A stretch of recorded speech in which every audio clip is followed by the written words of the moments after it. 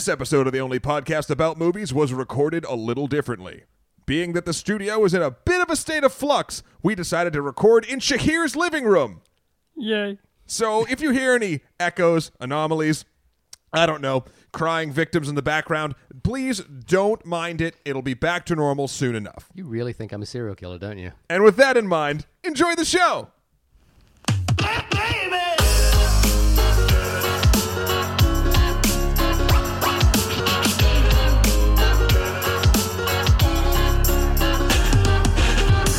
What is up, Internet? Now you're in the sunken place. My name is Matthew Kroll. And you know I can't give you these keys, right, babe? My name is Shahir Dowd. Oh, I love it when you call me babe. Yeah, you like that? Yeah. We're getting closer. And this is the only podcast about movies, specifically the film Get Out. Get out. Get Out. It reminded me at first, before I saw it and saw what it was, of the scene in Terminator 2 when the T-1000 liquids into the chopper. Yeah. So it gets out. Oh, actually, I think in Terminator 1 they do it as well. What, Get Out? He does it in a car. Probably. Yeah, I'm sure that. But the this script is for Terminator- not that. Yeah, and this is a film I've been excited about, even though I haven't watched any of the trailers. You don't watch any trailers anyway? I don't watch any trailers, but because this is the directorial debut of one Jordan Peele, yes, whom I'm a big fan of. I am a fan as well. From Key and Peele, and the second Key and Peele film we've done. That is true. Although this is not a Peele film. This is a Peele film, not a Key film. Yeah, we did Keanu, and we liked Keanu fine. No, I didn't. Oh, you didn't like it? No, I didn't like Keanu. Oh. You go back. I liked it fine. Really? I thought it was inoffensive and fun and a good time. Yeah, well, and let's see if we can get offensive on this one. Well, I mean, I don't think it will be, but this is no. I was very excited to do this one as well. The premise of it from the moment I did see the trailer kind of jumped out at me, and I was like, yes, like this. Well, looks awesome. I mean, I guess I was excited because it's also a Blumhouse film, and this is a Blum. With the Gift was one of my favorite films of the previous year, which is also a Blumhouse horror film. Right. So I like that kind of working style that the Blumhouse guys have, which is the pay a low budget for the film, but give them a decent back end on the end, which means you get these sort of slightly more true to form horror films. Sure. Yeah. But before we move on to the film itself, I wanted to catch up on some emails. And we haven't done that in a bit. Yeah, we haven't done that in a bit. Even though we've been pretty active on Twitter recently. Yes. A lot of back and forth on Let's Twitter. pat ourselves in the back for our social media presence. I think we're doing a bang-up job. And if you want to get in touch with us, you can reach us at onlymoviepodcast@gmail.com. Hit us up on Twitter at onlymoviepod. And check out our website, onlymoviepodcast.com. This email came into us. It's a little bit of a delayed email based off our 2016 year in review. We're only 2 months late. 2 months late, but Jacob, who is a frequent commentator, hi Jacob. Hi Jacob. Thanks for writing in. We appreciate that. In fact, I had to prod him a little bit to write this in because there was a little bit of Twitter back and forth. He was like, I want to write in, but I don't want to. Are you harassing our listeners? I am harassing him. I apologize. Wow. For that. Actually, I don't. Let that be a warning, everybody. Sorry, not sorry. But then I realized why when he sent the email. It was a very long, very thoughtful email where he had cataloged your top 10 against my top 10 against his top 10. There was some work done. Yeah, against his top 20. Jacob, I don't know you in person, but obviously you're a person who likes to analyze data on spreadsheets. So I loved it. Yeah, I thank you for that. I wanted to say just up front, Jacob wanted to take some heat against my top 10 because he didn't understand why I would put films from 2015 onto the list. Yeah, and his argument was you wouldn't see Spotlight or Son of Saul in this year's Oscar race, so why put them on your personal top 10 list? Jacob, I have no defense there other than if I didn't put it on this list, Son of Saul and Spotlight wouldn't end up on any list of mine, which I think is a shame because I love those films and I've watched them repeatedly since. So my only defense is my way of... Or the highway. It's my way of including those films which we saw in 2016, but it may have came out in 2015. We don't go out any further than that, though. We don't put in films from 1965. Oh, give it time, Shahir. I'm sure you'll find some loopholes to throw whatever other movies you want in there. But I wanted to read out Jacob, if you don't mind, I'd love to read out your list, and you have no way of rebutting me at this point, so I'm just going to go ahead and Jacob, do it. Do you mind? Oh, good. The silence means go. Yeah, the silence means go. He's literally screaming right now at us, being like, no! What I like about this list is it's pointed out a few films that we haven't seen that we should. I'm going to go reverse chronology here. So starting from 10, Morris from America, starring Craig Robinson, which is a film I saw one trailer of, and it looked like a very small, intimate film. Right. About a young kid who moves to Germany, I believe. So yeah, I've been wanting to check that out, but if the fact that it made Jacob's list has made me want to see it a little more. Also, The Edge of 17 is his number 9, another film that is on my iTunes list right now, and I've heard very good things of. Sort of a little bit like Perks of Being a Wallflower, I think, in terms of being like a coming of age film that's actually worth checking out. Operation Avalanche is a film which takes Jacob's number 8 position. I had not even heard of that before, but Jacob says it's a reimagining of history, found footage, mockumentary, conspiracy thriller about a CIA agent that infiltrates NASA and tries to expose a mole, but ends up getting wrapped up in the moon landing and filming a faking of it with the help of Stanley Kubrick. Actually, I might have seen a trailer of this, but I didn't really. You better not have. No, when I went to the movies to see... Don't Think Twice. I remember might have seen a trailer for it then. Also, there was a trailer for another movie that Jacob's been trying to get us to see, which is a movie called Demon. Yeah. Which I've heard is very good as well. Up number 7 would be The Witch, film that made my number 2. The Lobster is number 6, which also ended up in my list, but not on yours, Matt. Nope. The Handmaiden, which we just reviewed, and I agree would have ended up on my list if you had seen it. Yeah, if I'd seen it and done. So it might. So much to Jacob's chagrin, it might actually end up on my 2017 list. No. It's gonna happen. Rolling up the newspaper. The Green Room at number 4. That's a film you really liked, but we, for some reason, didn't end up on your list. Yeah, it was effective in the moment for me, and then I just haven't given it much thought after the fact. I got to interview Jeremy Saulnier this year, and he's a lovely, lovely guy, and I hope to see more big films from him. I know he just got announced for a couple of... his name, with Ben Affleck dropping out of the Batman movie, I think his name was tossed around as a potential replacement director, and I agree. I think that would have been very cool. Yeah. Captain Fantastic at number 3. Again, heard very, very good things, particularly of Viggo Mortensen. And I hear, being a parent, this might be a film to check out. Oh, wait, do you have a kid? No. Just I was going to say, because we are in your apartment right now, I don't see a child anywhere. He's very quiet. He's locked in the basement. Oh, all right. Well behaved. Very well behaved. Chloroform will do that to you. Captain Fantastic at number 3. La La Land at number 2, a film that did not appear on either of our lists, and Manchester by the Sea at number 1. I think that's interesting in a relationship to the Oscars, which just happened. I mean, Matt, did you check out the Oscars? What did you... I was in the middle of moving. Yeah. So it was the one night I had no internet or cable. But here's the thing. It's impossible to miss what happened at the Oscars. I didn't know until the morning. Right. I was funny. I was in an Uber. And my driver was like, "Are you keeping up with the Oscars?" I was like, "Not really." And he goes, and his wife just texted him at that moment. He goes, "La La Land won Best Picture," and I was like, "Oh, really?" And I was kind of bummed out about it. And as you should be. Yeah, and then I got home and it was like, "No, Moonlight won Best," and I was very confused because I didn't watch it. I mean, this is the most interesting thing to happen at the Oscars in my lifetime. Maybe next to the Marissa Tomei win. No, but it's just like, this is as odd as it was, and whether you liked the moment or you think someone messed up or it could have been handled differently or blah blah blah. This is the kind of thing that's going to get people talking about the Oscars. Oh, absolutely. And so honestly, this flub was probably the best thing that could have happened. Overall, I think the for the most part, I think I like all of the winners. Viola Davis was great. Emma Stone. I mean, I love Emma Stone, even though I'm not a fan of La La Land. It's strange to think. And, like Emma Stone is an Oscar winner now. I'm just remembering her from Superbad or Easy A. Yeah. And Moonlight, definitely. I wanted to win 100%. I didn't think it was going to happen, and bam.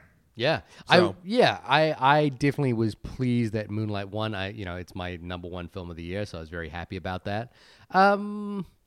But I think I said in that episode as well. I don't really care if it wins or not. I think it's a film for Of course. the ages. I so- mean, well, now it's up there with the upper echelon of other Oscar-winning films such as Suicide Squad. yeah, Suicide Squad won an Oscar. Has a Marvel film ever won an Oscar? I don't think so. So Suicide- No. I think for some of the visual effects stuff they have. Really? Yeah, I'm What right did in Suicide onlymoviepodcast@gmail.com if I'm wrong, but I'm pretty sure like What did Suicide Iron Squad Man win for? makeup. Okay.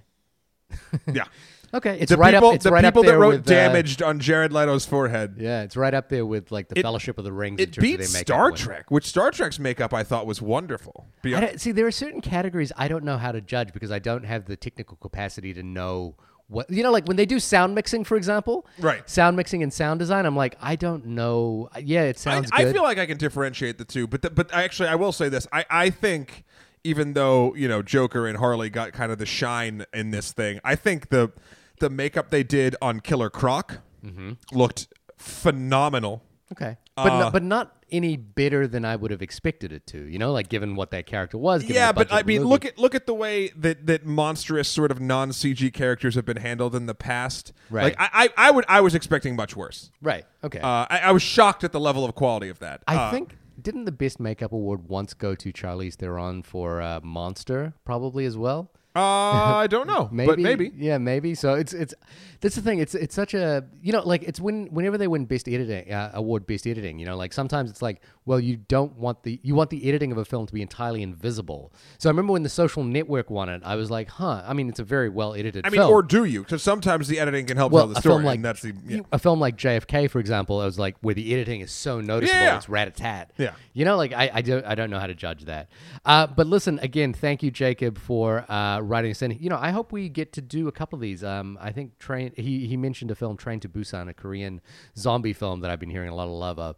There's another Korean moderate horror film called The Wailing that I'm hoping that we get to do at some Is that about screaming or is that about whales and like the whaling it's industry? it's screaming. Oh. Yeah. Okay. Yeah. Could be both. I'm hoping to see that at some point as well. And the last little bit of housekeeping I wanted to mention was we're doing a panel. Oh, another panel. That is right. We're doing the trifecta of getting good GUD at making video game movies. We're going to be at PAX East Friday, 1 p.m., Dragonfly Theater. It's going to be pretty nuts. So Yes. come on down, check out. This is the last time we're going to be doing this one. We're going to be doing more panels in the future, but this is just going to be the swan These have been song. a lot of fun as well. It's been really good. Yeah, audience engagement in these things are crazy. Yeah, so we People appreciate- really get into Yeah, this. we appreciate you guys coming out and asking questions. There will be giveaways. I just got the giveaways in. Wow. There's I don't some think of the I paid best. my half of this No, it's giveaways. okay. That's okay.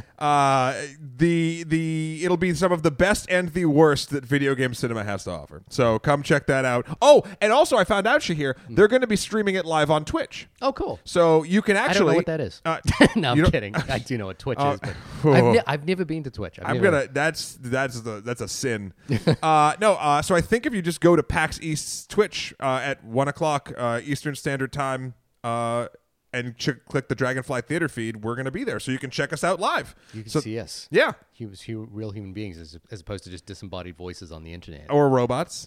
You don't know. Don't judge me. But enough of everything else. We're saying get out to everything but get out. Oh boy, is that your segue? Yeah, Yep. Okay. Cool. about as smooth as riding one. Shahir, let's talk about this. What'd you think initially? So initially, I have to admit, I saw this as a double feature because I had to catch up on some movies specifically for this podcast. So I was very tired going into this. And because I knew what the concept was, I knew that Jordan Peele was behind it, I knew that it was a Blumhouse film, I was kind of like, okay, I think this is going to be good. It was really good. It was really good. And I will say this before we even get into what the film is. This is a film to see in a theater. I think the last Blumhouse film we did was Ouija, Origin of Evil. I think I don't know if it's a different cultural thing. In New Zealand, we don't talk to the movie when we're in a theater watching the movie, but I've noticed it's a very distinctly American thing, which is that people talk to the movies. It depends on the film. Yeah, but people shout at the movies when they're here. And 5 times out of 10, that really bugs me and it annoys me. But in the case of a good horror, where people are actually like talking to the screen because they're really into it. Well, horror is such a communal experience too, because this is. I won't say that horror is easy to do. I don't think that's the case. But the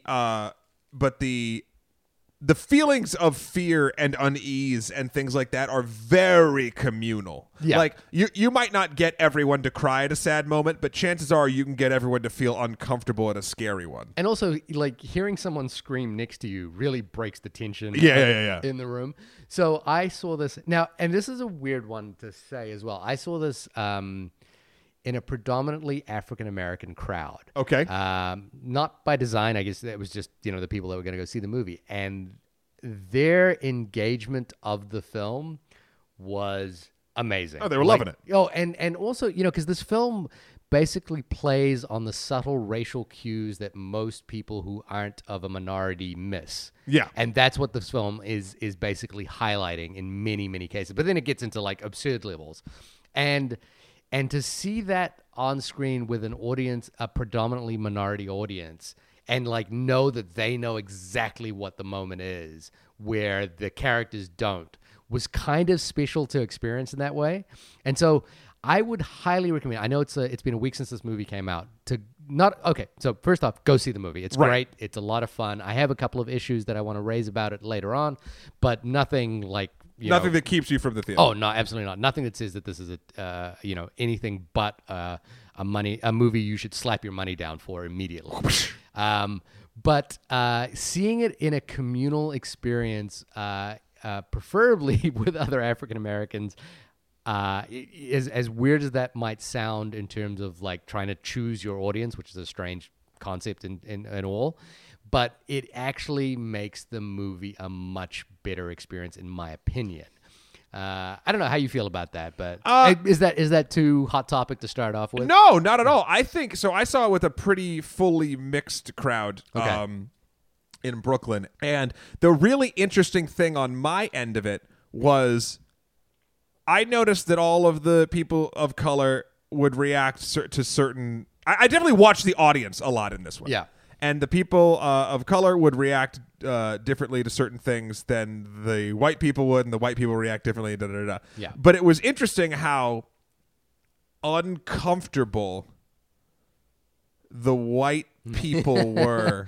Not only at the white people in this movie being the bad guys, but at the this movie does something really adept and wonderful. It takes stereotypical like microaggression-y like racist stuff and puts it in a framework of a horror film, which means everyone can understand at least a sliver of the experience at that point. Like, because I'm putting something that is so, well, not I, Peele put all this stuff in a framework that everyone, no matter what race you are, can understand, and that being a horror film. So cues, cadence of the way the plot and the story and the dialogue and even the music is happening, right? And at those moments where something normally tension building or scary would happen, it would be a microaggression or something slightly racist. And that to me was so interesting because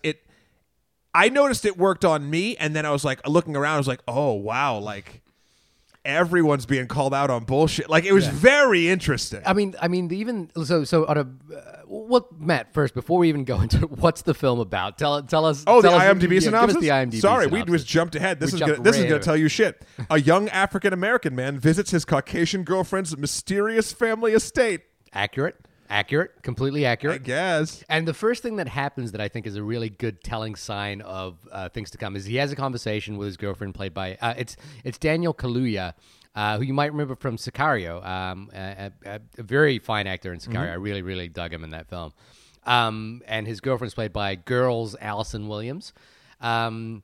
He asks her, does her parents know that he's black? Right, they're packing to go away to her place for the weekend. Yeah, and she reacts in a way that I feel like non-racist white people might, even though this could be seen as insensitive. Yeah. Well, no, she Do you think she's being insensitive? I don't know. I honestly, you could look at it from both ways, because he wants to know if he's told her parents because he doesn't want to feel uncomfortable there. Yeah. She is so, quote, progressive that she's like, no, like, it doesn't matter. Like, they shouldn't matter. My parents are cool. Like, this shouldn't matter to them. I'm not going to be like, oh, yes, by the way, I'm dating a black man. Or like a black man. So, like, I get from both characters' perspective, their feelings are totally valid at this point. But, like, and she plays it off very sort of cavalierly and sort of puts him at ease, or at least assumingly at ease, as much at ease as he possibly could with them not having been told. Yeah, exactly. And then she says one thing that I think was actually a really great. It's kind of the kind of comedy that they would do on Key and Peele. But she says this line: "My dad, played by Bradley Whitford, who is just awesome in everything he does. Shout out to The West Wing, and shout out to one of my favorite horror films, Cabin in the Woods." Yeah. But she says, "My dad would have voted for Obama in a third term." And then when they go to meet Bradley Whitford... Even beyond that, though, hold on. Even beyond that, she says that, and he kind of rolls his eyes at her. Yeah. But then she goes, and he's going to tell you about it. At great length. So, like, she's even undercutting, like... She's saying, yes, that my parents are not racist. They won't care. They're going to be lame about it, but they're not going to be hateful about it. So do you think, this is actually a good question. And so off the bat, again, what I love about this movie is that it's based entirely in the interactions that are very human and real today. It's based in the kind of interactions that you and I would have on a daily basis. And when I bring you home to my parents' house. When you bring, exactly. Yep. Yeah. Where's he from? What does he look like? Oh, New Zealand? Yeah. Ooh. Oh. It's, and I think it actually brings up an interesting conversation. Do you think, like what's the underpinning? So when Daniel Kaluuya meets his dad, his name, by the way, is Chris in the film. When he meets Bradley Whitford, the first thing he says is, by the way, I would have voted for Obama a third time. Also, it's in context of the fact that Chris has noticed that they have. You're jumping way ahead. No, they have. No, this is right. This is right at the top. Chris we haven't gotten the road trip or talking to the friend or the deer. You're going all over the place. But do you need? Yeah, man. Do we need to? Because there's a lot of symbolism in a lot of that but shit. I want to get to this point specifically. Okay. All right. So the specific point I want to get to is that the first thing Chris notices is that they have black servants in the house, a black caretaker and a black housekeeper. Yes. And so Bradley Whitford then says to him, and I would have voted for Obama a third time. Do you think that, what's the underpinning behind him saying that? Is it an apology for the fact that they have black servants? Is it to say, hey, I'm cool, I'm hip? Is it to be an apologist? Or is it actually insensitive to say something like that? I mean, I can't make that call because I'm not the minority in question. However, what I would say is, in context with the rest of the scene, he and Chris are walking outside after he gives him a very forceful tour of the house. Yeah. Filled with a bunch of other kind of maybe microaggressions, maybe just sort of weirdities. I just find the term microaggressions weird because I don't I know it's come up a lot in the sort of a lot of people are calling it the liberal left, or the insane liberal left, or the social justice warrior kind of thing. So do you think these are actually microaggressions, or are these just like normal human? I'm going to answer the first question, and then I'll answer the second question that you've just posed. Okay. The fact that he's saying this to Chris outside in full context of the dialogue that's going on, he takes him outside and he goes, look. He's like, I know what this looks like. I know what you must be thinking. He's like, white family, black people working here. Like, what the fuck's going on? And Chris tries to play it cool. Yeah. He's like, no, but he obviously thought it. Yeah. And he's like, look, that we hired Georgina and Walter. Walter played by Marcus Henderson, and Georgina played by Betty Gabriel. Okay. He's like, we hired them to take care of our parents before they passed away, and then once they passed, like, we just had gotten so used to them, we really liked having them around, and they wanted to stay, so they just they stuck around, and now that's why they're here. Right. And he kind of, in the way that the dialogue goes, he kind of diffuses it as much as one can diffuse that situation, and then in order to try to feel hip, I think, and sort of with it, along with his how long has this thing been going on, or whatever he says. He says the Obama line, at this point, you just could think that the father is, yes, a nice dude, but someone who's out of touch, but trying too hard to make someone feel comfortable that then in turn might even lead to, depending on the person or the situation, that person feeling more uncomfortable. Yeah, it's kind of like saying, oh, you're, some people say to me, you're Indian, I love Indian food kind of thing. And right, which is insane to me. It happens all the time. And the thing is, I know, but look, I don't think, and this wraps into the microaggressions question. And let's listen to the white guy's opinion on microaggressions. No, I think it's because I actually have not given this topic a lot of thought, but I know it's like it's that concept is out in the world right now. Sure, and I think the reason why I tend to notice this stuff is obviously not from really like personal experience from people talking to me, but I am probably to a fault one of the most kind of neurotic conversationalists. Okay. Like if I care about, you should host a podcast. If I care about the person that I'm speaking to, or the conversation at least, what's important, etc., I go to great lengths to try to take not only like two paths. One, the path of least resistance and not accidentally insulting someone, and to be the most interesting conversationalist that I can be. Like it's kind of tiring and it might be a bit OCD, but like I think about this stuff all the time. So for instance, if I'm meeting a new person, like I know people that would say that Indian food thing. And I would look at them and be like, are you fucking kidding? Like, because look, and this is my opinion and it doesn't sort of count, but like, do I think that is a huge deal? No. If it happens every fucking day, I would be furious. It's like death by inches at that point. And I understand that minorities in this country, even with people that sort of feel very like that might not actually be racist, everyone's a little bit racist. Yeah, but I think the problem is that race, to call someone racist, like clouds them in a blanket that is too broad, and that's kind of the problem you see in the fight between the left and the right now, is that the left calling people on the right ignorant and racist is being like, no, we're not ignorant and racist. We are, like there are multi levels to like what we believe and what we don't believe. They're just ignorant. No. So it's kind of it's a really broad topic, but I think what I love about this film is that it gives us the experience of layering all those interactions on top of each other in a very, very tight time frame. And in a way that explains them well to people that do not normally think about these sort of things. Again, I go back to the cadence of a horror movie, and whenever these things happen, it's the same as like a tense moment looking for a killer. Like it just reads the same. So even if you're white in the audience, you feel Chris's uncomfortableness because of the craft that this thing was done. And that to me is like, it is mind-blowing that like, holy shit, this like you can transfer a small part of this and make anyone understand. And what's so we did jump around, and the one that we missed, the interaction that we missed, is at the beginning of the car ride to the estate. Yes, jumping back. They hit a deer by a deer jumps out on the road. And they call the police. The police comes, and the first thing that, after a very polite conversation, the police officer asks Chris for his driver's license. And he doesn't have one. He has only state ID.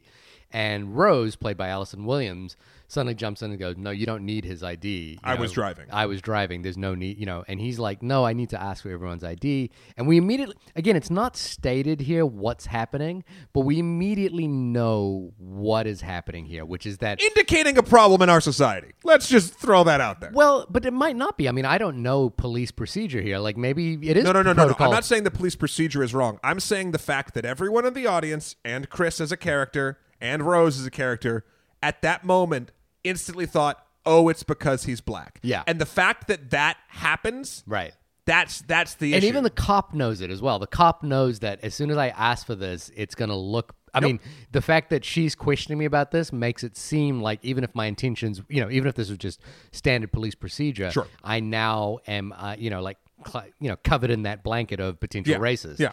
And so he smiles and gets away. And Chris says something in the car ride back. From there, he goes, that was really hot, And she's like, I'm not going to let anyone mess with my man. And I was like, I was like, oh, that's interesting, because I would have presumed that he might have felt like he needed to say something like, hey, you don't need to stick up for me all the time. But he was like, no, I appreciate that. You know, like you don't need to, but I appreciate it. And I was like, oh, there's this dimension to this relationship. Now, what I was worried about is the dimension to this relationship.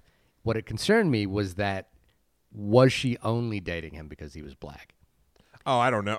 I mean, as the movie goes on, that spoiler question, alert. That question, yes, that question becomes answered at some point. But Jarrah, friend of the show, and Jarrah Milligan, host of Black Men Can't Jump in Hollywood. Yes, in his podcast, I believe he said, or maybe one of his co-hosts did, but they said how I think some of them liked that moment and some of them didn't because it was like. I guess I don't know. I can't speak for that, but like I think it can be read a bunch of different ways. If I was in that he said that was hot.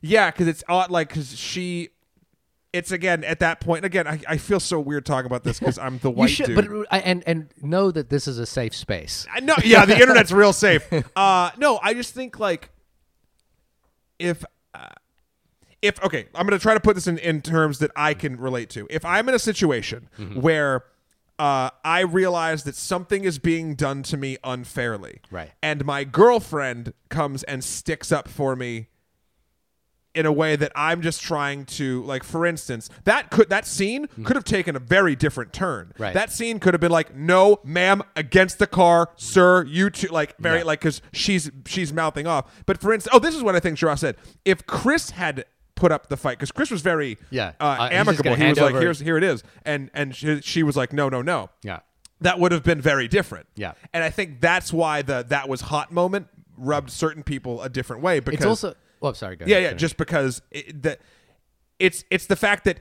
Chris in this societal moment doesn't even have that option. Right, and it speaks to a kind of the other side of this, the deeper dimension to this, is that her being able to speak to the police officer in that way speaks to a certain privileged position that she holds. That's what it was. Yep. That Chris doesn't hold. Yep. And I think again, it's just such good observational writing. You know, like I know it might seem like it's a little bit on the nose, but that's the world that this film lives in, and every interaction is loaded with that kind of conversation about race, and that's what I really loved about it. And so the next thing that happens, you know, that we talked about a little bit earlier, is that they pull into the estate, and the first thing that Chris notices is that they have an African American groundskeeper, and it's like, oh, okay, you know, like, and you can see him go, oh, is that what this, you know, like is because his girlfriend has professed, you know, intently that you know, they don't see color, but they live on this big estate, and they have an African American groundskeeper, and then they have an African American housekeeper as well, and it's like, oh, okay, you know, like he can sense that this is actually, if not an on the surface issue, it is a subsurface issue that he might need to address, and Bradley Whitford kind of mentions it later on. Sure, and also, I mean, throughout this entire thing, we'll be referencing back. He in the car trip up and a couple times in the house before shit hits the fan. Chris Starks calls his friend Rod. Yeah. Oh man, I love Rod in this movie, played by Lil Rel. Lil Rel. Okay. Yeah. He's like, because he's watching his dog back home. Yeah. And he's telling him like, it's weird they have, you know, these two don't go in there. African people's like, you should. He's like, you're gonna. This is weird. Like this, this is weird. You know, whatever. Anyway, he's a great character I think in the film. That character is really the audience surrogate. Oh, he's the cipher, 100%. Yeah, and he's also like closer in tonality to the Key and Peele kind of comedy mold. You know, like he's the one. You know, he's a TSA agent who's like, why are people pissed off that I'm patting down a grandma? You know, like the next time there's a terrorist attack, it's going to be geriatrics and you know, like it's that kind of like strange Key and Peele comedy that they're known for. And he's definitely an audience surrogate as well. He like releases the tension valve every now and again, every time he's on. Yeah. Ordinarily, like that's the kind of obvious thing that I wouldn't like, but he's very good at it. He's so good in this role that it's like I kind of just love every time he's on the screen. So we sit down eventually to dinner, right? Is that where we're at? And Dad's a neurosurgeon and Mom's a hypnotist. Yeah, Catherine Keener as well, like old favorite back in the day, being John Malkovich. Yeah, and then and 40-year-old virgin. Oh right, not a big 40-year-old virgin. Well, I mean, when you're living it, just you don't need. Boom! Boom goes the dynamite. Thank you very much. Very. Just kidding. You have a child. Yeah. I had sex that one time. That's pretty much what my child is evidence that I had sex once. You just hold him up. Yeah. Like, listen, guys. Again, I don't see the child anywhere. I just want to point that out to the audience. I see children's toys. Yeah. No kid. And then we also meet Rose's brother, Jeremy, played by Caleb Landry Jones, who is a psychopath. Yeah, he's very unhinged. One thing just backing up as well, I like that we saw here is that this Bradley Whitford does this tour of the house, and immediately there's this one. Like everything I started doing was like looking at the artwork on the screen. Like I was like, oh, does he have African American art here, or is he going to tell him something about like? Because he was like, I collect these artifacts from like other countries, all over the world. I know it's lucky that I've been to these places, and I was like, is he going to try and school him on something that he might know already? But the first thing he does is he tells him that his grandfather, or Bradley Whitford's dad, was the guy who came second in the 1940s Olympics in Germany, in Berlin, and lost to Jesse Owens. And Jesse Owens was the guy who famously won that despite Adolf Hitler's much protestations of an African-American man winning the Olympic challenge. And I immediately knew that was going to be a factor in this film later on, and became kind of it's again one of those like little, where's this going? Where's he going with this? Why is he telling him this? There's a lot of good moments like that. Yeah, I loved it. The there's other things too they do with the camera work. Like, again, I feel bad because we're all hopping all around, but like when they first arrive at the house, the introductions aren't done in close-ups. No, it's one long wide shot. And the reason being is that we pull back to reveal the groundskeeper watching that interaction. Yeah. It's a nice little touch. I know. The way it sort of what's happening with the groundskeeper, sort of how he sees the world, and like it all ties in very well. Anyway, so after a couple, and I'll say it again, microaggressions have been like, how long has this thing been going on? My man, and even the brother at dinner is like, with your genetic makeup, you could fucking be a beast. Like he's talking about judo and like wants to like play fight him and shit. Yeah. Side note, anybody who wants to play fight you when you're an adult is a terrible person. Yeah, like you just meet. Yeah. That's the key factor there. Yeah. It's a terrible thing. Yeah. They also noticed that Chris is a smoker. Chris smokes the cigarettes, the nicotine. He's a dirty doper of tobacco. Yeah. And the mom's like, I can take care of that for you because she's a hypnotist. And he's like, no. I love Daniel Kaluuya's performance here when he's kind of like looking at them going, I want to be polite to you guys, but also at the same time, this is a little crazy. And he just like gives them just enough of a wink to like, I'm good. Thank you. I'm good. I mean, look, he's playing the parents like the best you could possibly do. I've been in situations where I go to a significant other's house and things, I mean, not this weird, but things feel a little off. And you just have to be polite, and it's very hard, especially when they like push more food on you, or you want to play a game. Meeting the parents is always an awkward kind of situation. I've had it not be. I've had it be wonderful, but it can be trying.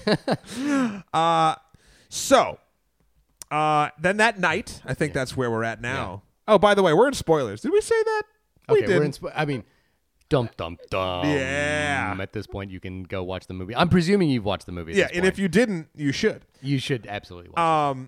Chris goes outside and he's like, you know what? I need to smoke a cigarette. So he goes outside and he walks outside. He's only to be confronted by light up a cigarette. He looks in the window. He sees Georgina sort of staring at herself with the mirror and then like running away, which is weird. And then he turns and sees the groundskeeper Walter. Just running at him full tilt. And then right when he gets to him, because Chris is kind of in shock, he just veers 90 degrees to the right or to the left. Right. And he runs the other direction. So here's the point at which... So my problem with this film is that it's kind of the same problem I had with The Handmaiden a little bit, which is that lesbian scenes were too short. Yeah, way too short in this film. But I knew immediately what had happened here, which was that that groundskeeper was sprint training, and that was in direct relation to the Jesse Owens photo thing. So I kind of like See, I didn't catch that at all. I just started connecting the dots like immediately in that scene. I didn't quite know exactly where it was going, but I knew that like whatever horror that was in this house had something to do with their grandparents immediately, because he was a sprinter who'd lost to Jesse Owens, and now there was a black man sprinting outside their house at night. So Chris goes in from that, Yeah. and runs into the mom doing the typical parent thing, like sitting in the dark and turning on the light and being like, "Hello, I've been waiting for you this entire time." She sits down. She has a cup of tea, which is very prominent, and she's stirring it and making a little tea scrapey noise. And she basically, because she gives the line of like, because she's like, "I really got you to help me quit smoking." Biggie, can't you see? Sometimes your words just hypnotize me. Yeah. And she's like, she says this line of, I mean, she's my daughter. Yeah. Like trying to like guilt him into letting her fix his smoking habit, and he still kind of says no, but then she starts asking him crazy personal questions, and then he's slowly being hypnotized. Well, she uses that hypnosis trick, which is that there's a sound that's constant, which kind of lulls you into something. Yep. Have you ever been hypnotized? No, I can't be, sadly. I've really? tried. I've been to a hypnosis show, and I was one of the people that couldn't be. You know, like they do some sort of test. Now, I don't know. Maybe, I mean, I'm sure there's all different sorts of ways. Yeah. But I'm very curious about like the process of hypnosis. I would love it. Like I bite my cuticles on my hand. I would love to get rid of that thing. But almost the idea of like hypnosis to quit smoking or hypnosis to stop a bad habit just seems like too good to be true and kind of lazy. Yeah. Like, I'm just going to hack my brain. And then the other part of that is like, well, what am I damaging by doing? What else am I shutting off? Right. I don't know. But I'm no hypnotist. But what I loved here is that, so this is where the famous line comes in, now go to the sunken place, or now sink. Now you're in the sunken. Yeah, now you're sink. in. And he just sinks down into the floor. Yeah. And we get this cool perspective of him sort of in this black void looking up at a window that is his perception. Yeah. And you instantly understand that he is no longer in control of his own body. Yeah, exactly. And he's watching a screen. And I thought this was, again, this is a low budget film, as obviously evident by the fact that it's a Blumhouse film. But I thought this was just a really smart way to play this, and it felt big. You know what I mean? It felt like it didn't feel cheap. It felt true to what the experience was, and yep. When that happened, it really surprised me, and I was kind of like, oh wow, I'm kind of into this. But it's also there's a story that this is another thing that I wasn't like, just as far as storytelling goes, I wasn't super into, is that Chris has guilt about his mother's death, which is evidenced when they hit the deer as well.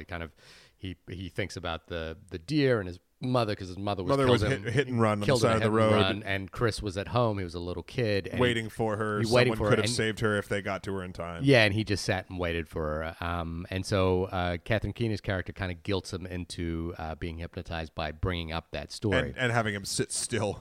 Yeah. Now the only thing, the acting when he's trapped is wonderful too. It's just like the facial and the tear. I really liked that story element. It didn't quite just go far enough for me to like make it work. And I want to the way I kind of correlate that in another film, which I know not every film is 1-to-1, but The Descent, which has a death in the beginning of the very, very first frame of the film, is a death that haunts the main character for the entire film.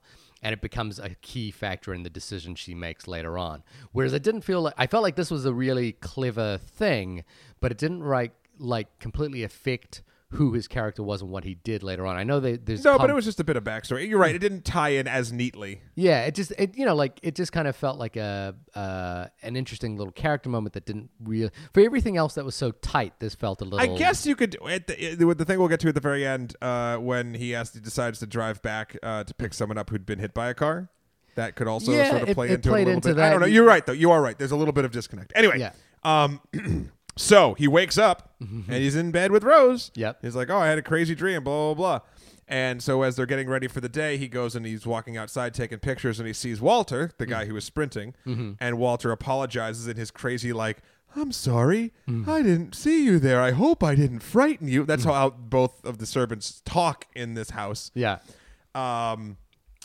Which is very awkward to begin with, but there's a reason for it later on as we get to it later. And then, like, even there's a little bit with Georgina unplugging his cell phone. Yeah. And she tries to explain it like, "Oh, I was cleaning, and That rather than scene- further whatever." And Look, if there's an no, Oscar, no. if this film ever gets nominated for an Oscar, that like little moment played by Betty Gabriel, when Yeah. she says no, and tears comes out of her eyes. Just the framing of that shot, So the good. angle, the performance was like, I was like, I just had this is the thing about this movie. I had a grin from ear to ear as this movie just kept going and as it came to an end. And that was like the point at which I was like, man, I'm really digging this movie. Yeah. This is really, he's onto something here. He's onto something really, really good.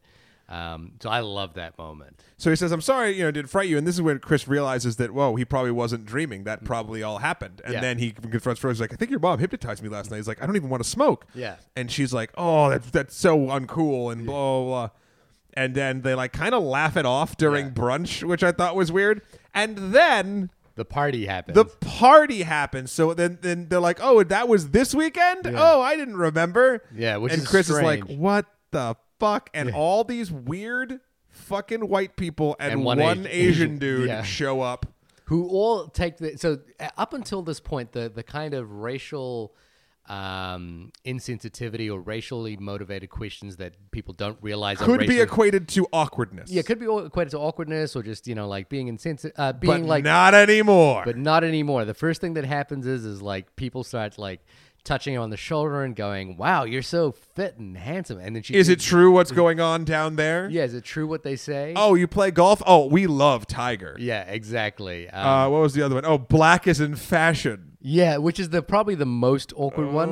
But then something else happens, which is that there's another African American at the party, played by Lakeith Stanfield, who I loved from Short Term 12. Oh, by the we way. left out the very beginning when he's walking down the road.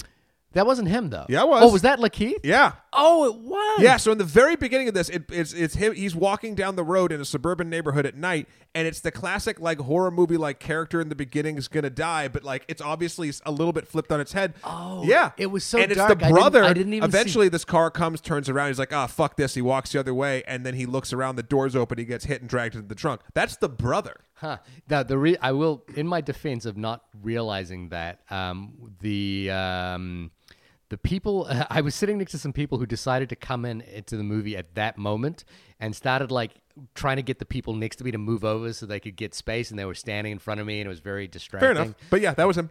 So that So was we him. see him at the party. See, now does that make that a more of a giveaway that No, because at this point, if you don't I had know actually something's completely wrong, forgotten about that scene? if you didn't know that something was off in a bad way, Yeah. then you don't deserve to understand films. Like it's just Maybe I don't deserve to No, understand. I'm not saying you. I'm saying if a person is going to think that ruins it. Right. Like- I think maybe the only thing is that it gives away that, because I think the line that the film is towing are these people insensitive, or is there something more sinister afoot? Well, luckily, about 10 minutes after this, you find out. Right. And So- something is more Something sinister. is afoot. Chris goes around and he actually runs into. There's one other sort of part that's important here. He runs into a photographer or art dealer that Art he's dealer. a fan of, played by Stephen Root, Jim Hudson. Yeah, I've seen Stephen Root in a couple of Coen Brothers movies. Yeah, and Have You Seen My Stapler? Oh, was he the Yeah, Office Space. yeah Office Space guy? I didn't realize. And they have a nice conversation. He's an art dealer. He'd actually seen some of Chris's photos, and he liked him. And he also seems like the first guy Who's like not a dick. yeah, who's like, no, I get it. Fully not a dick. Yeah, the people here don't understand like the situation you're in, or Yeah. like what it's like to be you. So he seems like a good guy. But he goes over to the dude in the beginning. He's like, "Hey, it's nice to see another brother around here, or whatever." And he acts so strange as well. Yeah. And eventually, the Asian dude asks Chris, like, would you describe the African American experience as being positive or helpful or hurtful or hinders? what's it I like? forget. He was basically whatever. He's like, "Oh, I think my friend here can answer it," pointing at And he wants to send a photo to his buddy Little Ray. Yeah, Andrew. But now this is the part that sort of fell apart for me. Okay. Now later on, you find out from in a conversation after what happens, he says to Rose, like, "In that moment, I feel like I knew him." Right. But what happens is he takes a picture to send off to Rod. Yeah. and it snaps something in him. His nose starts bleeding, and he starts screaming, "Get out! Get out! Get out!" to Chris, and not in the sort of affected voice that he had been using earlier, right? In a real scared, voice. Yeah, and his nose bleeds as well. Yeah, and it freaks him out, and then the mother takes him in and like gives him a hypnosis session or whatever. Yeah, but Chris says to Rose, in that moment, I felt like I knew him. Now, the only reason to take that picture would be if you felt like you knew him. Well, I think he was taking a picture just to like show to Rod that this is how weird this is. I guess. What my point is, that moment, because this movie does so much, slick. He does it so slick and so smooth. This moment felt very bumbly to me. Okay. Like he holds the camera at his chest. Like to take the picture, not like kind of looking at it, then accidentally has the flash. It all felt a little like, and now he has to take a picture to instigate this. Right. And that was one of the only sort of fumbly points, but it's only because the rest of the movie is sliding on butter. Right. Like, it's so aptly done. Yeah, that's the thing. Any holes that I'm picking at this film at this point, you should know, are just minor little details. Yeah. Again, first time film, from a first time writer director, it's exceptional for that. You know, like so anything which is just like, oh, maybe we could have had a little of this, but I don't really believe that. So then so Chris decides he's gonna go for a walk because he's really upset. Him and Rose go for a walk to sort of walk it off. But they skip bingo because they just have to go for a walk. They're gonna skip bingo. It's weird. I wonder what Bradley Whitford's plan was if they had stayed for bingo, like how he was gonna. It was Rose's idea to go for the walk. Was it? Yep. Oh, I can't recall how it happened. So but bingo is not bingo. It's a silent auction with a picture of Chris in a gazebo. This is when you should. That if you don't know now, it's not. They're not choosing this to take him on vacation. Yeah, there's something.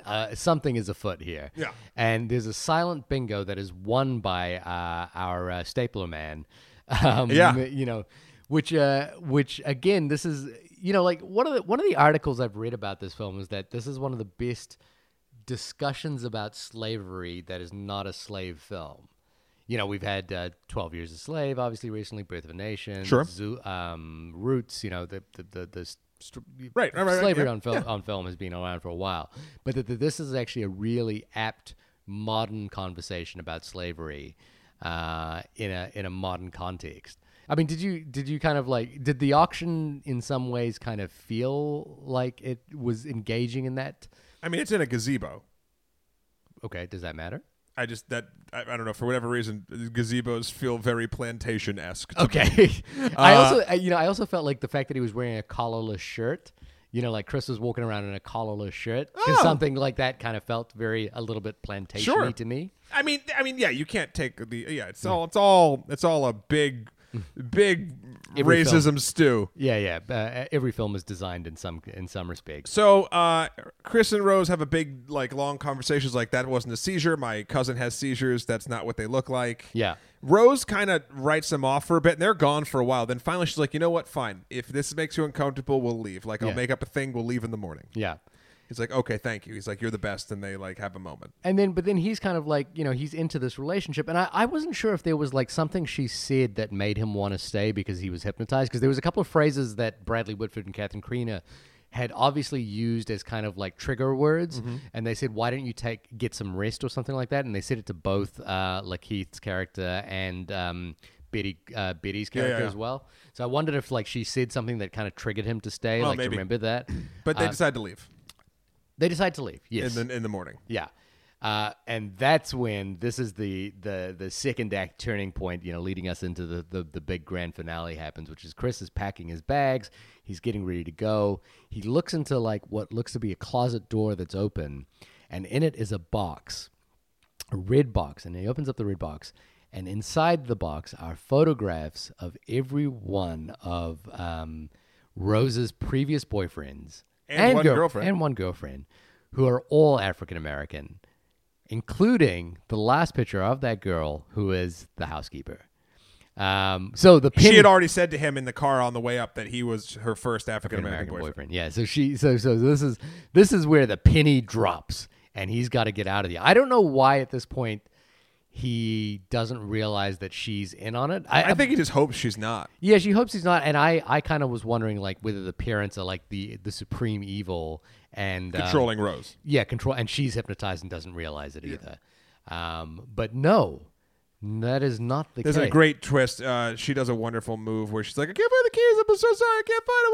And the parents and the brother being all creepy and not letting Chris leave. And then he's like screaming at Rose like to get the keys. And she's like, you mean these keys? And she like snaps out. She's, you know, you can't, the line you said, you know, I can't give you these keys, babe. Yeah. And it's like, whoa. And he drops into this sunken place, and we're into like, your worst fear being buried alive or like being unable to control your body kind of moment. So, problem I have with film number 2. Problem with film number 2 I have or a this problem film? with this film. There's a second problem I have with this Because there is film. a New Zealand film called Number 2, by the way. Oh, well, I've never seen it. Okay. But I'm sure it's wonderful based on its point of origin. Yeah. So this little video they play, he's strapped down to a chair in the basement. Yeah. And I don't know what it is about, and maybe it's because this was done for such a budget, but even big budget things, they cannot get the look of a television right on a fucking movie. Like the look of a screen. Because like he's strapped to a chair and it's an old school tube television, and it turns on and plays him an infomercial about what's going to happen to him from the grandfather of Rose. Which is the strangest thing, because if ever you wanted to catch someone and, like doing something wrong, the first thing you do is check if they have made video evidence of such a thing. Right, but these people are so beyond thinking they're wrong that they're literally Nixoning it all over the damn place, and it doesn't matter. Trumping it, perhaps? Here's hoping. Yeah. It's this whole thing about how, like, you're going to be part of this great thing, and my family figured it out, and what we're going to do is take someone's brain and attach it to the stem of your brain. Right. I didn't understand exactly what they were saying when they said it was the coagulant or the coagula or something. Coagulant. The coagulant. So it basically, and I didn't get it at first, because at first I thought they were just going to hypnotize people and, like, sort of try to transfer consciousness, but I'm like, that doesn't I didn't quite understand work. the transfer consciousness until we saw Stapler Man again. Right.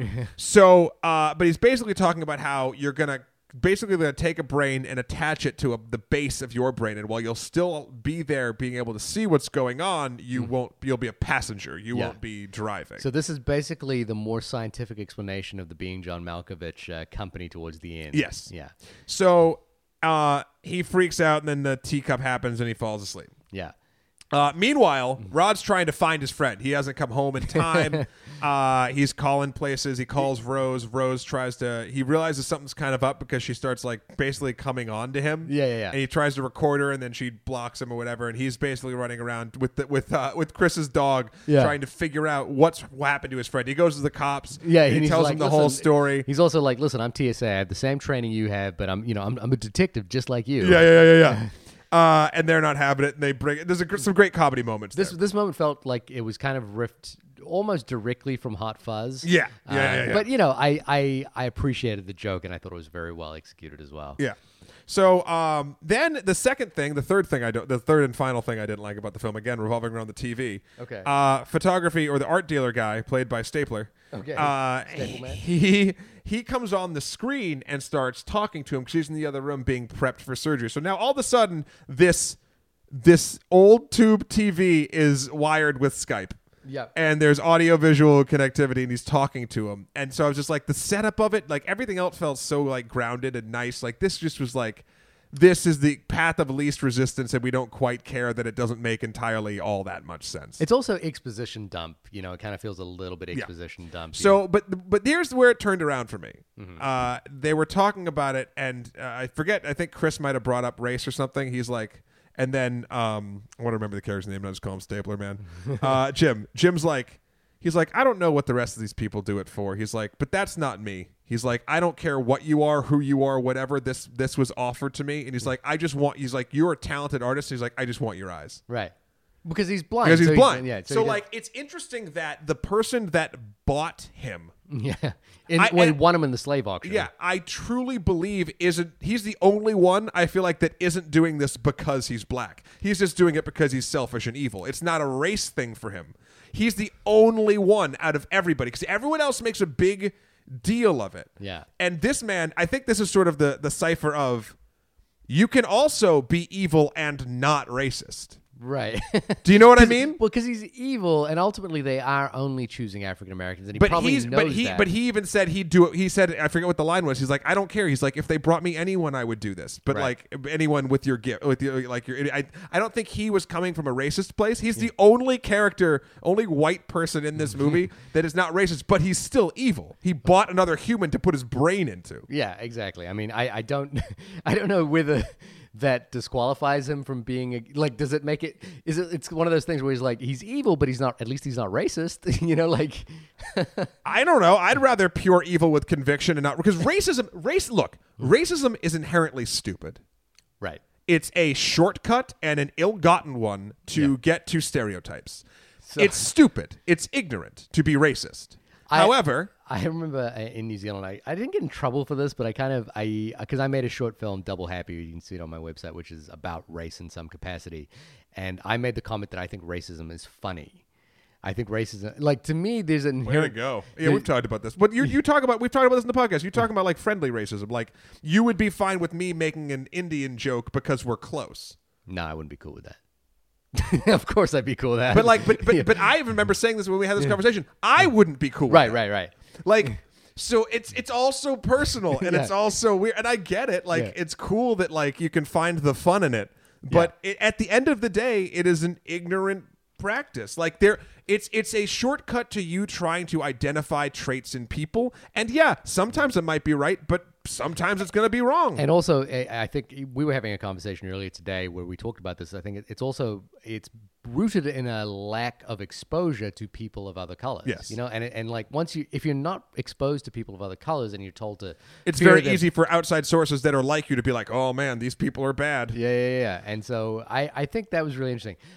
So this is kind of, you know, like towards the end of the third act, this is a kind of an area where I felt like the film, like, and again, first time film doesn't, you know, like, again, this is a minor shortcoming or note that I'm going to mention here. And it almost goes without saying, but I didn't feel like this whole sequence escalated in a way that was interesting to me. And, you know, like the film, like, again, the film that we're talking about before, Cabin in the Woods, escalates in its third act in a ridiculous way. Sure. But, you know, which is amazing. And it's a much bigger budget movie. Right.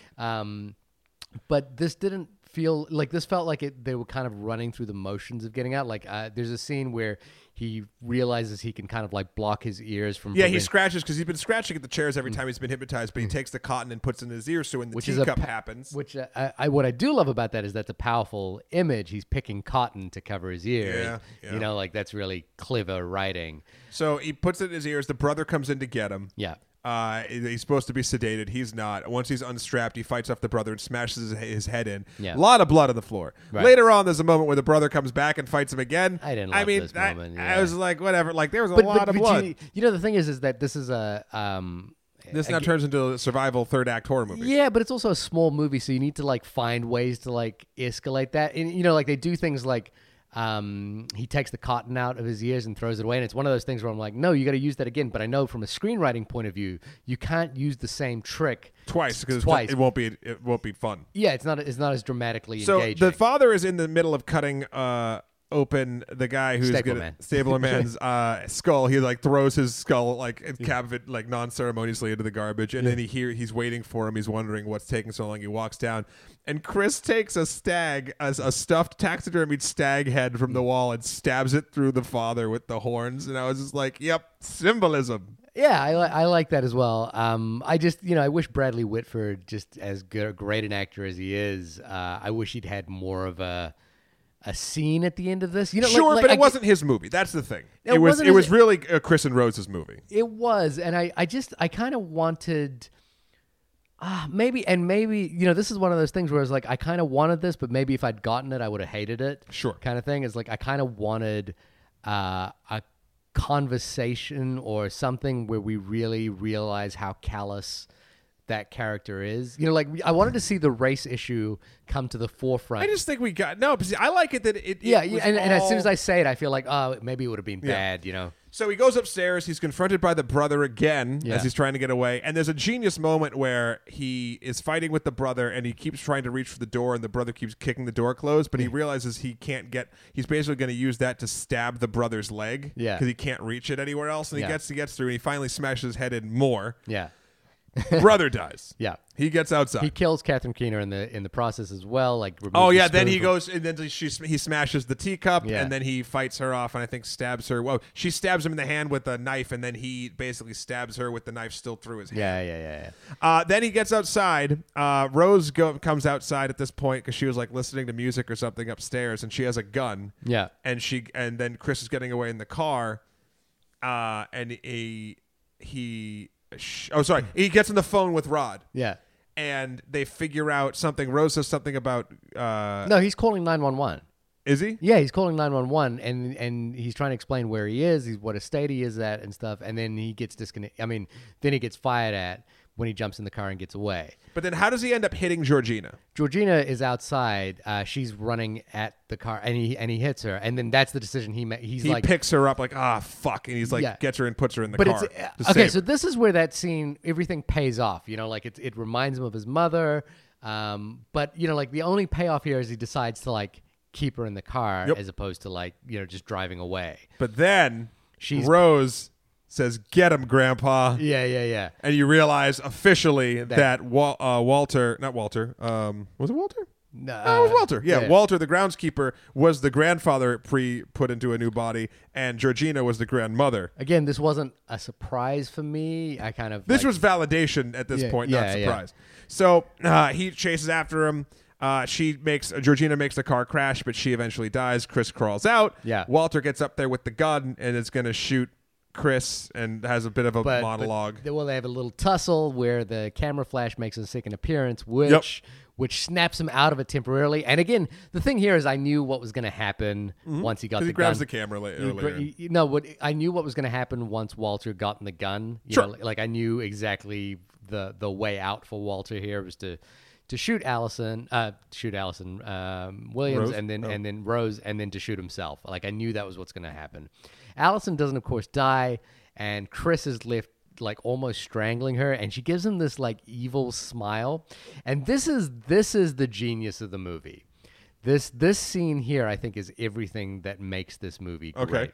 Okay. First off, it's that evil smile that she gives him, and it's what he realized, the way he reads that is that she's saying, play into the stereotype, because he's choking her in the street, in the woods. In the woods. And it's like, you're playing into, you're playing into the stereotype, and he doesn't want to do that. Right.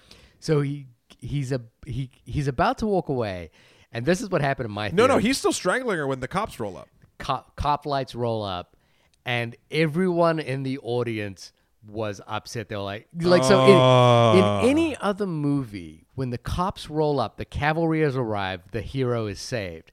In this case, because he's an African American, because of the scenario that we're looking at, where he is an African American strangling a white woman who's just been shot, everyone in the audience knew exactly what that meant, which was that Chris is now more fucked than he was almost a minute ago.